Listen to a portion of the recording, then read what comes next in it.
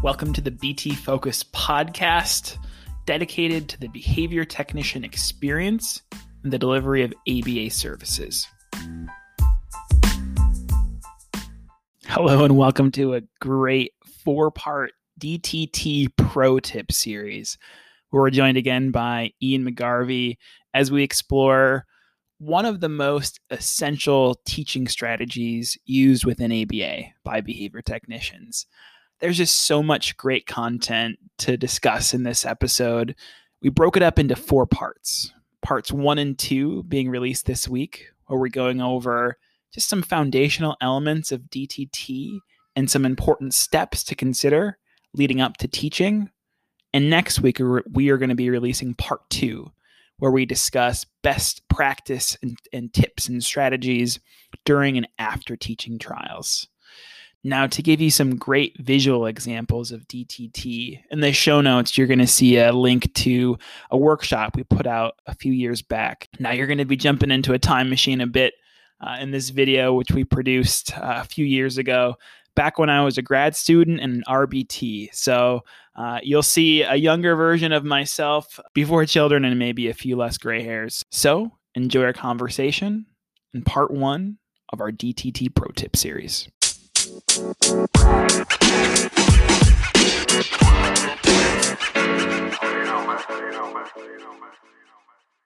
So here are some considerations. This is taken from a number of different procedural checklists that we've reviewed in the literature about specific steps that lead up to discrete trial instruction. So we're going to be going through a series of steps that are kind of tailored to what are some things you should do before leading trials? What are some things that you should do when a child responds correctly versus incorrectly?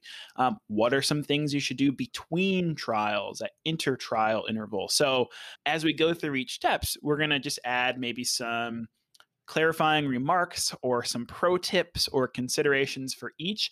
And Ian and I have had about 30 minutes of lively discussion off air as we're going through these checklists, because there's some important considerations for each, and especially how you can take your practice to that next level on each of these as well. All right. So to begin, Ian, as we're kicking things off, one thing that's important to note before trials, number 1, clear your field of distractions. All right. So why is that important, Ian? It's all in the name, discrete trial training. When we are working with our clients in DTT or DTI, we want to make sure that the response and the SD being delivered are paired together. One of the things that we commonly hear is, we don't want to accidentally chain things that aren't meant to be chained together. And while it may sound out of this world or absurd, but there is the possibility that if something else in the environment is consistently going on when you're presenting a specific SD with a specific response, there is the chance that the child may only learn to respond when that additional stimulus is in the environment. So for example, and this is very hypothetical, but let's say you're teaching a child to label pictures of animals, and somehow out of the blue, every time you hold up the picture of a cat, the kid in the cubicle next to you always sees the picture and says, meow. So those 2 discriminative stimuli are both being presented at the same time when you then say cat and move on. Well, one day, let's say then you don't hear the client in the other cubicle say cat. That could be a reason then why you don't respond to the cue, because something that's normally there in the environment to evoke your response is no longer there. So a very out of this world reason why we want to be free of distraction that most people wouldn't think of. The big one being that as far as just, layman's terms attention goes, we want the child's attention to be solely focused on what we are doing. Because if a client is not responding to a task demand or an SD, that typically is going to be because of one of 3 reasons. 1, they aren't sure what the response is supposed to be. 2, they're choosing not to respond. They're engaging in problem behavior. 3, they're not attending and did not hear the SD. By making sure the child is attending, and we're going to talk about attending a little bit more here in a second, but by making sure that the field is clear of distractions, that increases the likelihood that the child is able to attend and is going to respond to the SD when it's presented. Yeah, very well said. And I think to kind of distill that and maybe some like practical terms as well, we want to be organized because we want to be teaching efficiently, right? So thinking again back to our learner and their ability to attend to whatever the instructions we're providing on our end, if we aren't organized as a teacher, as an implementer in that moment, we bring them to the table or bring them to wherever we're teaching trials, and then we're hunting through stimuli and going through different material. And if we're not prepared on our end, those are precious moments of teaching that we're missing, right? Preparation is a huge, huge piece of DTT that a lot of technicians miss out on. I actually just did an observation with just a wonderful technician last week, and this was a big part of why DTT was failing, especially if you have clients that don't necessarily attend well or often engage in escape-like problem behaviors during DTT. Making sure that there is minimal time between the time they sit, the first trial and the next trial and the next trial. Any time that's in there is essentially the open door for the child to engage in problem behavior or to run away. Yeah. And so when you bring the child to the table and you aren't ready to go, you're essentially just asking for the kid to, again, think if you're the child and you're sitting there, you're not doing anything. You have no reinforcers. The next thing you're going to do is, well, I guess I'll just go. Like, you know, so I can't reiterate the importance of when the child's in reinforcement, we obviously want to make sure we're pairing, but part of that time also needs to be spent mentally and physically preparing for that next DTT session, having your materials ready and knowing what you're going to present. Yeah, that's well said. And to maybe new staff who are listening to this, we understand that this is a skill set that takes time to develop. So much time. So don't be discouraged in ways if you reflect on your own practice and think, like what are some ways that I can get better? We want to take it from that approach, right? This is meant to be encouraging and uplifting of how you can make your practice and take it to the next level. So yeah, to your point, being mindful of the time spent leading up to trials, between trials.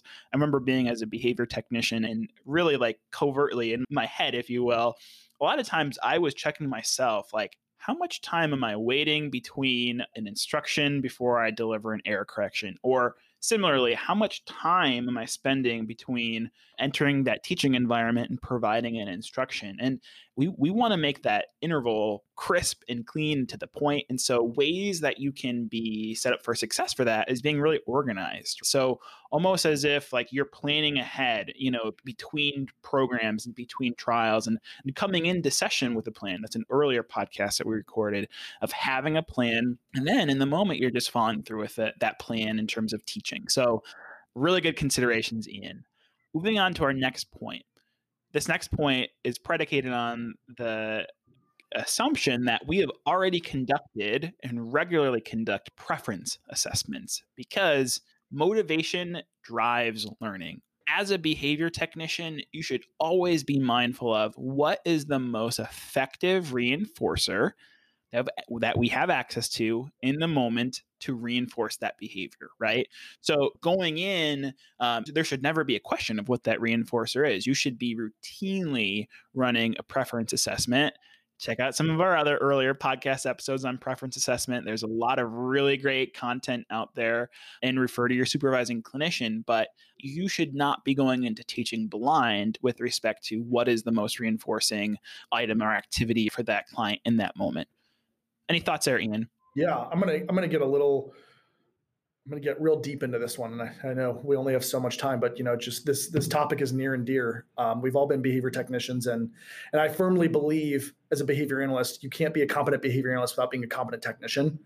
And you know, just not trying to toot a horn, but I felt like DTT was just I was really good at DTT when I left being a technician, and one thing I would challenge the behavior technicians out there is, yes, preference assessments are very important. And the common thing that you see and hear is that you bring the kid back to the table and you present the array of reinforcers, or you ask that magical question of, you know, what do you want to work for?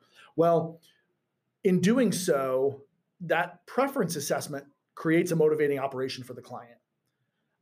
It lets them know, and as well as lets them know that, hey, if you sit and do the work that's being asked of you, reinforcement is going to happen. And one of the things I challenge you technicians out there to do is get to the point where you don't have to do that preference assessment every time before you sit to work. And what I mean by that is when you're able to sit and just go into working, what that tells you is that client trusts that you're going to provide reinforcement when they're done with working because of the learning history. You've done it so many times that you've built that relationship that the client knows that it's going to come, and you don't have to tell them it's going to come. You don't have to give them the, hey, first work, then blank, because essentially that's what we're doing when we do preference assessments a lot of times is we're letting the kid know, hey, you're going to get reinforcement, but first you got to work. Yeah, that's an interesting point. It's predicated on the fact that you've already established a learning history with that client of frequent and consistent delivery of reinforcers during that instructional teaching. I guess what would be the benefit of removing that like vocal aspect for our technicians, the mere act of frequently asking that preference assessment? Because I think that's kind of a unique point. It's a great question. And ultimately it's because in real life, anytime we have to do something we don't want to do, someone doesn't always come along and saying, well, this is what's going to be the result if you do that. That's just kind of how life is. Natural consequences or consequences that maybe we're aware of or create are going to be what control our behavior. We want them to just know that something is going to follow that they find reinforcing versus have to be told. And oftentimes what we can see with kids, again, when we're talking about the use of prompts and making sure that we fade prompts, is a lot of kids, when that preference assessment is used too much, they won't work without it. They actually will, again, when we're talking about attending and problem behaviors, they won't come to the table and attend until they've been told, oh, what do you want to work for? Oh, I want to work to come back to the gym. Oh, well, yeah, but let's go work then. And then they're ready to go back. So just being cognizant of that it can be important because, again, we don't want dependency of the preference assessment to lead to task completion. Yeah, that's a really unique point because behavior analysis, we're very mindful of, let's say, for example, the unintended consequences or unwanted effects of something like punishment per se, right? Which could result in emotional responding. It could result in the breakdown of rapport. It could there's a lot of considerations when it comes to a punishment type procedure within behavior analysis. But you did allude to a good point of that. Reinforcement has some potential unwanted effects that we have to be mindful as well and program for. So always looking at how can we fade the delivery of the reinforcement over time to more closely mirror the contingencies of life, you could say, is important. And I think that's certainly an advanced concept. And this is one that you should work very closely with your supervising clinician to determine. But it's an important one nonetheless. In life, there's not always going to be that same one-to-one correspondence or that fixed ratio one correspondence between appropriate responding and the delivery of reinforcement. That's just not possible in life or for parents. So yeah, an important consideration. That being said, still having an identified reinforcer prior to the delivery of that instruction or the start of that teaching session is still highly important because we want that learner to be motivated, whether they're directly assessing or through all the means we've previously discussed. All right, so going on to the next one, and Ian, this is another one that we had some fun talking about before the podcast, which is establishing a ready behavior. Now, a couple different schools of thought here. What do we mean by ready behavior? Well, by ready behavior, we mean that the child is oriented towards the instructor or the materials, and they're engaging in some sort of behavior that shows we have that joint attention, right? In other words, we have that child's focus prior to initiating that teaching sequence. Why is that important? You alluded to earlier, if a child is not responding, it's usually due to three of the following tasks. Either they don't have the skills necessary to perform the skill, they're choosing not to, or they're not, I'm going to use layman's term, they're not paying attention, right? We want to ensure that child is paying attention prior to presenting an instruction because we want to set that child up for success. We want to show them that responding fluently and appropriately is going to result in good things. It's going to result in reinforcement. So having that focus or attention as an essential starting point is key. However, the means by which we establish that ready behavior may vary depending on the learner. So one of the points that we were driving home, Ian, and I'll describe part one, you describe part two, as some of our learners, especially early learners who might require some sort of like vocal instruction from the therapist initially to start a behavior. So let's see, ready hands, eyes on me, right? Instruction such as that. So vocally coaching that client or prompting that client to attend to that therapist and that instruction. But Ian, you made a great point about the role of teaching through, I'm going to use behavioral momentum as another way, again, to fade some of those vocal instructions over time to better shape that behavior towards something that's going to occur in the natural environment. Can you elaborate on that? So first thing I want to say is ultimately, regardless of how it's taught, the why and what the end goal is what's important here. And the end goal is when a client comes to sit and work, the end goal should be that when they sit, they already know that these are the things they should be doing. They should know that when they're going to sit at the table, they're going to need to be attending, displaying, as we would say, whole body listening, if you will, or whatever verbiage people use. But with a lot of our young early learners, that's not necessarily the case. And so, yes, we might initially provide the first task demand, if you will, of the schedule of reinforcement might be some sort of like readiness task, such as, like you said, sit, ready hands or what have you. And that's fine. And obviously that's what we would consider a prompt in that moment. And with any prompt, we need to have a plan to fade that prompt, because if we don't, whenever we leave a prompt in too long, it results in prompt dependence. And we don't want a child to learn to only attend at the beginning of a work session, if you will, when someone says, okay, ready hands or whatever your cue is. We want that child to eventually learn over time that when they sit, the first thing they should do is attend. And one of the ways I've done that in the past is through shaping and differential reinforcement. And rather than having to present that cue, number one, just sitting, attending, and being ready should be intermittently reinforced as if you've been presenting task demands. And just like Dr. Hanley would say, again, shorties, right? Shorties don't just have to be for coming back to the table. We can use shorties to reinforce lots of different things. And in this case, for someone who maybe problem behaviors aren't, an issue, attending is the deficit that we're looking at. We can reinforce that in a similar manner by using intermittent schedules. So to jump in real quick for our listeners, what you're saying, Ian, is to help individuals who were trying to just focus on the foundational skills of attending, right? Some of the time, Dr. Hanley uses the term shorty. I like that. It's kind of fun. What you're saying is if you provide the instruction, hey, it's time to go to the table, and they transition over to the table without problem behavior, they sit down, they show that they're ready to learn. What you're saying is, what's the response? Some of the time by the therapist. Great job. Excellent job. Come on over. Way to go. Let's go back to reinforcement. Let's go back to your way. You listened so well, right?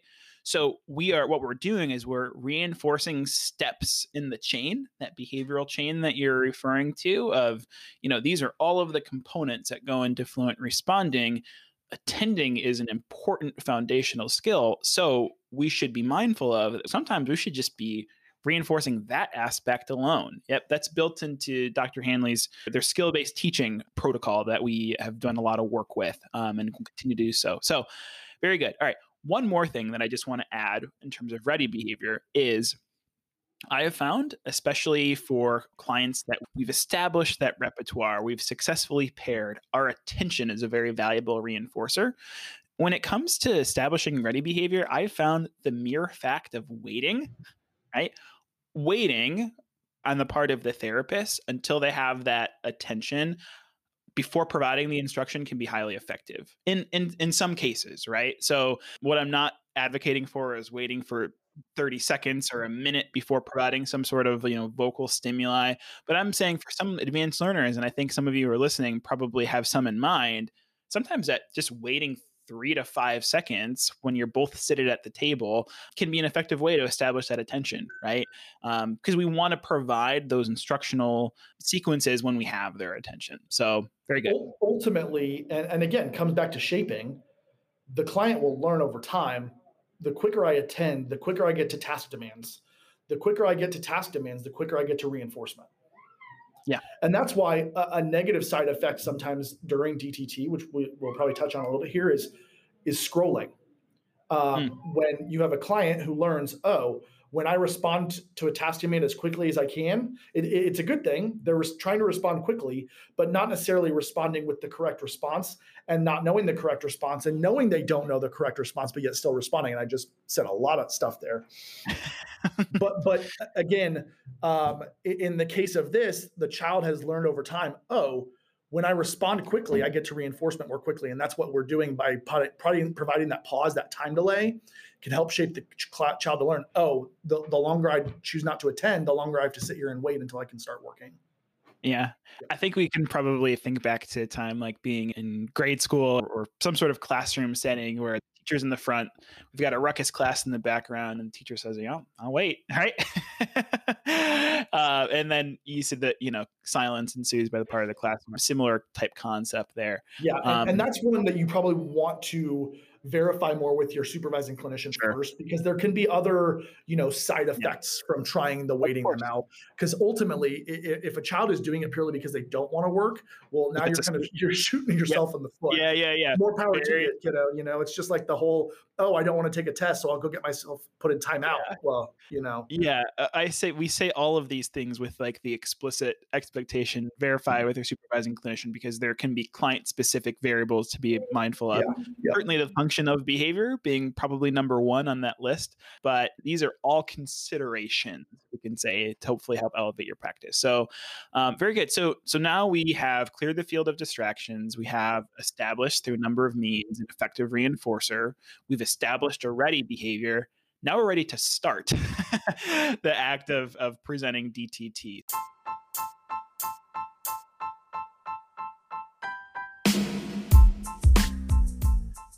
Thank you, as always, to our friend Ian McGarvey.